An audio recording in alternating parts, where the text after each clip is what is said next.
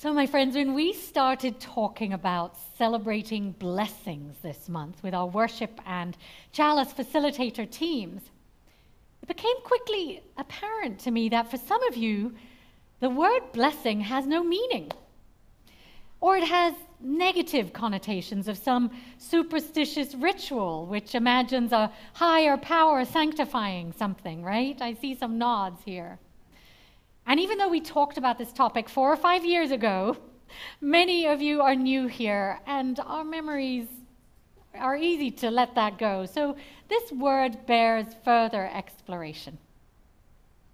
Now, some of you may remember this joke that I shared with you where this guy who saves for 20 years to buy his dream car, and he finally shells out a fortune for a brand new high horsepower Lamborghini. Now, recognizing the deeply felt significance of realizing his lifelong dream, he drives over to the nearby Catholic church and he knocks on the priest's door. And he says to the priest, "Father, I was wondering whether you'd be willing to say a blessing on my Lamborghini." "Certainly, my son," replies the priest. "But what's a Lamborghini?" "Oh, sorry to have troubled you, Father. I just have the feeling that you're not the right man for the job." So he drives over to a nearby synagogue and he repeats the question. "Rabbi, I was wondering whether you'd be willing to say a blessing on my beautiful new Lamborghini." "Certainly," replies the rabbi. "But what's a Lamborghini?" Gosh, Rabbi, I guess maybe you're not the right person for this job either." So he drives to his local Unitarian Universalist congregation and he finds the minister. "Pastor, I was wondering whether you'd be willing to say a blessing on my Lamborghini." "Certainly," replies the UU minister. "What a fantastic car. I'd love to have one myself. But what's a blessing?"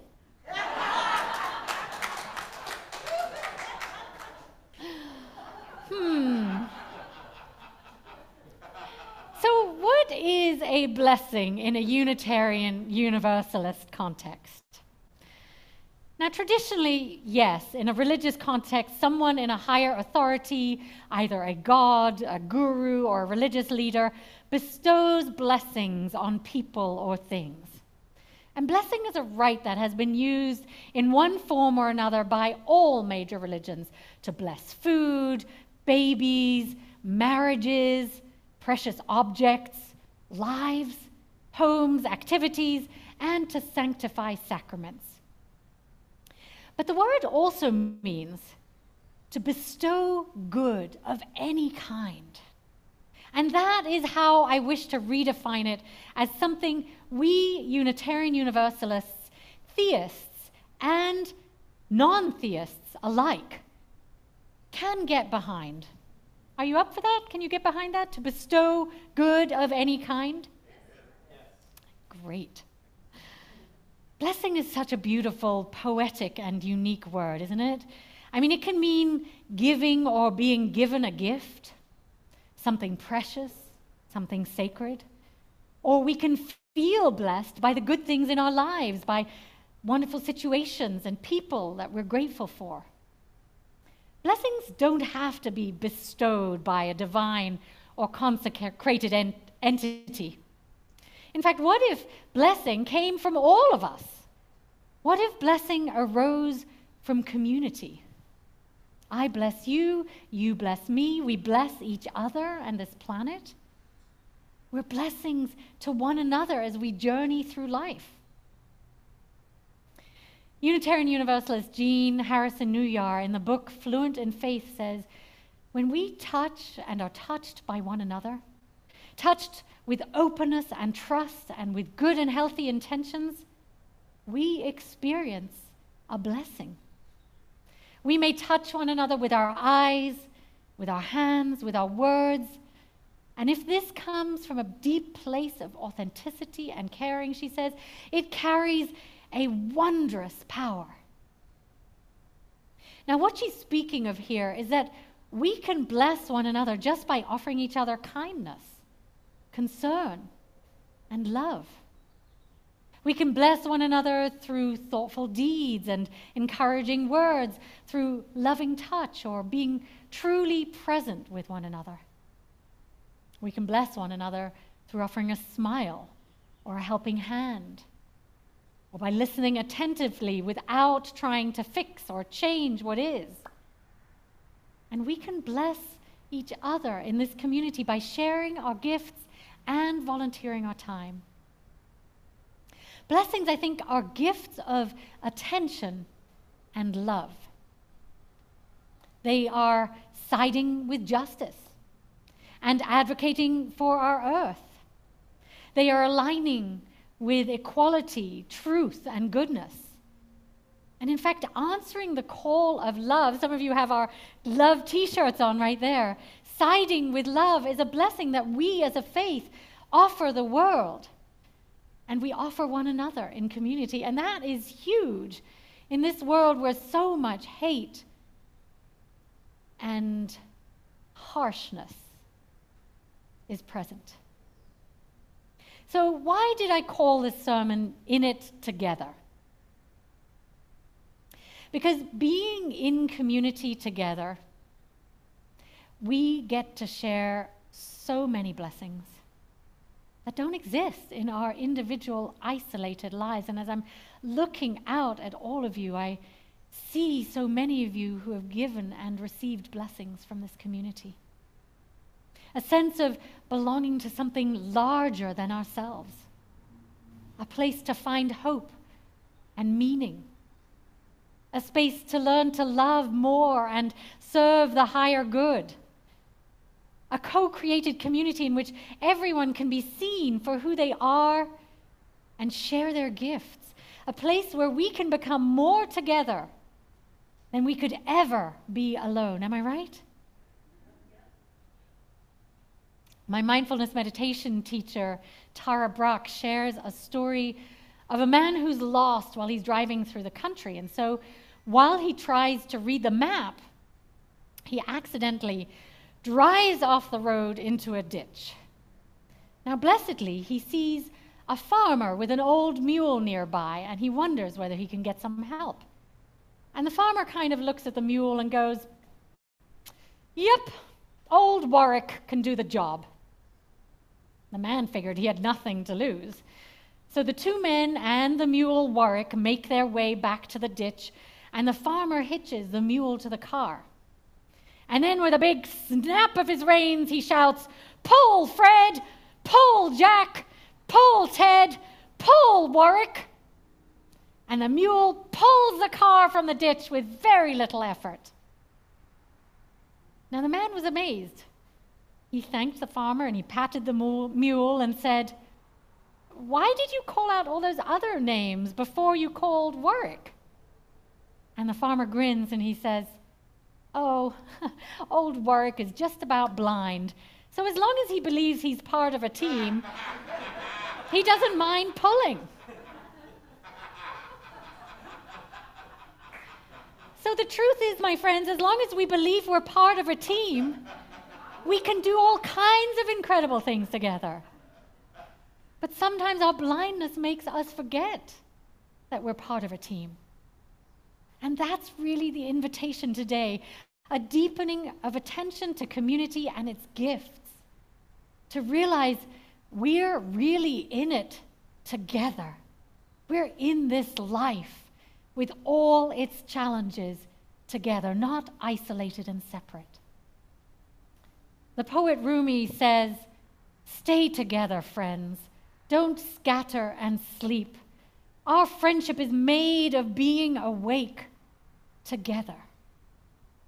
Which rather reminds me of Jesus' last hours where he called on the disciples to stay awake with him. My friends, we're stronger and happier when we stay awake together to face all of the world's challenges. We're stronger and more courageous navigating life together. We're stronger when we remember we're held by a larger community that loves and supports us through everything we go through. We're stronger when we act collectively and find hope and resilience together. We're stronger and more effective when we can serve those in need together, right? We're stronger together, my friends. And when we stay awake together, conscious and loving, we can make it through these horribly challenging times together. Can I hear an amen or some kind of affirmation? Because we need each other. Renowned Unitarian minister from the last century, James Luther Adams, spoke of the importance of voluntary organizations such as religious community. As someone who observed authoritarian and totalitarian regimes in Nazi Germany and elsewhere, James Luther Adams, or JLA as he's fondly known, spoke of the importance of communities for otherwise isolated people as long as these organizations are prophetic in their response to governments and current affairs. I invite you to really hear those words, prophetic in their response. These voluntary associations, he asserts, require the prophethood of all believers. And that means all of you. This means we share in ministry and collectively address the important issues of our time. So are you with me? Yes. JLA wrote in 1984, the prophethood of all believers entails the obligation to share in the analysis, criticism, transformation of institutions, including the church. Especially now, when we live in a world of terrorism, holocausts, nuclear weaponry, mass shootings, and indifference to poverty and hunger. So, my friends, we have the capacity as a religious organization guided by the values of love and hope shining as beacons before us to make an impact in the world. And it is so important right now. We can be defenders of democracy and advocates for change that we could not affect alone. Can I hear an amen? Now, there's a story about cooking potatoes, and those of you who are cooks among us know this. In their natural state, potatoes are hard and inedible, but when you put them in a pot and you gradually heat up the water, the potatoes start bouncing around and rub up against each other. And eventually, by being cooked together, they rub each other's skins off and soften. Now, not to compare our community to being boiled together, but in some ways we are being boiled by life right now, right? And as we experience all the trials that life is presenting us these days, there's a way in which we get to soften here together in this fellowship. And we get to rub our hard outer shells off that the world forces us to put on, so that together we can come into the sanctuary and online space and combine into a delicious mash to tackle this world as one. And in this community, we're softened and combined by the kindness and blessings we offer one another, by the ways we lift each other up, by the ways we can lean on one another in hard times. Just this week, as we deal in my family with my husband's cycling accident and shoulder replacement surgery, you all have been here so generously for my family. And we're so grateful and feel so held by this community. And I know you're going to be thinking of Michael tomorrow at 11:45 when he goes into shoulder replacement surgery. And that means the world to us. Thank you. And you're here for each other as some of you navigate cancer, illness, COVID, the loss of your loved ones, or heartbreak, or job losses, or struggles with your children, and so much more. We lean on each other, and we learn from each other. We watch One person volunteering, leading with kindness and care, and it inspires others of us to do the same. We watch someone marching for reproductive rights, for racial justice, or sensible gun legislation, and it inspires us to learn more and start advocating for a kinder, more equitable world. We observe someone else in our community becoming vegan and speaking passionately about saving our planet, and it might lead others to explore that option too. We share our joys and sorrows each week, and we offer our love and prayers and attention to one another. My friends, we lean on each other and we learn from each other. And we are better for it. I know I am. Anyone else better for being part of this community? Yes. We are stronger together. By navigating life together, we bless one another, we challenge each other, we inspire one another, and we support each other. We raise our children together. My son just graduated from high school last week, and you've seen him grow up for the last 7 years. And we navigate aging together, which is trying for the best of us. We work through challenges in our own lives together, as well as accompanying us, each other through the world's challenges. We co-create a more loving world together, my friends, and we need that so strongly right now. What a blessing. We receive so many gifts in this community that we could never experience alone. Remember our hand blessing earlier? When we realized that every one of you plays a part in co-creating this community. All of you online, all of you here in person. And Sam asked you what's next for you. Remember that? Maybe you were having some ideas of what you want to explore. Well, I want to close by sharing a story about a fish market in Seattle. The Pike's Place Fish Market was an ordinary market where fishmongers went to work every day selling rather smelly fish. So it wasn't really a glamorous job, and the work was smelly and relentless, and many people didn't enjoy working there. Then one day a new owner came along and asked the fishmongers what they might need to make their work more enjoyable. And a young guy spoke up and he said, "Hey, why don't we become world famous?" Fish market, world famous? Okay, so the whole group began to explore what it would take for this fish market to become world famous. What could they do that would enhance their work and make the whole experience of buying fish fun for their customers? Now, the first thing that they discovered was to show up and be really present with each other and their customers, to really talk to them and get to know them. Not just as customers, but as people, each with stories and lives. And they broke down that sense of separation and created a feeling of community at that fish market that people wanted to come to. And then they realized that if they choose the attitude with which they show up, that they could proactively make it a good day for themselves and for everyone around. So each day, each fishmonger makes a conscious decision about the attitude that they want to engage with at work that day. And that's transformed how they feel about being at work.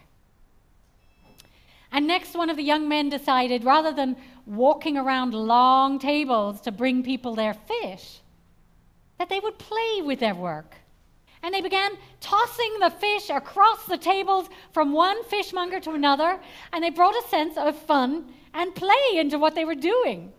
And soon they became world famous for fish flying across the counters.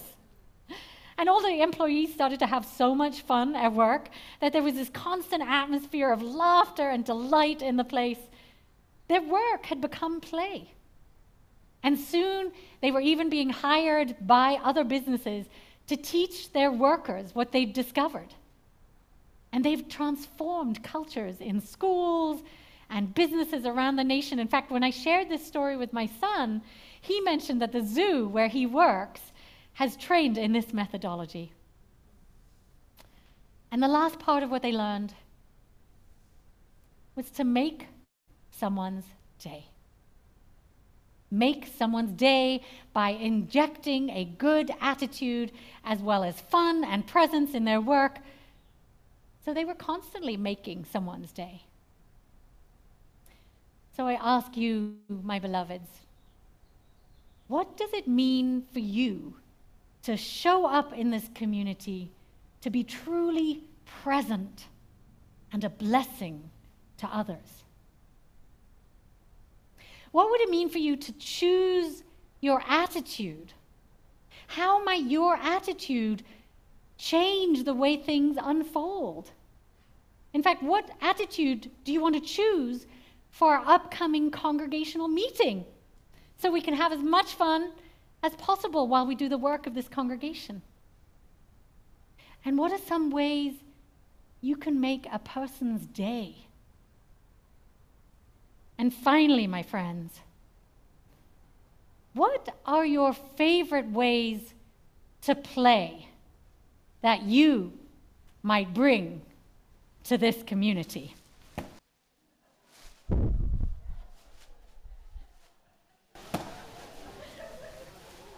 Play, enjoy the balloons, enjoy, and notice what's on the balloons. Fish, there are fish on the balloons. Now, don't you online people wish you'd come in person if you could? Because we are having crazy amounts of fun here. All right, enough fun, people. But let's keep the balloons for the annual meeting. My beloveds, I invite you to fully invest yourself in this community. Explore new parts of yourselves. Try something novel.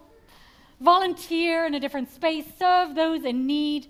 And challenge yourself to be the best version of you can be.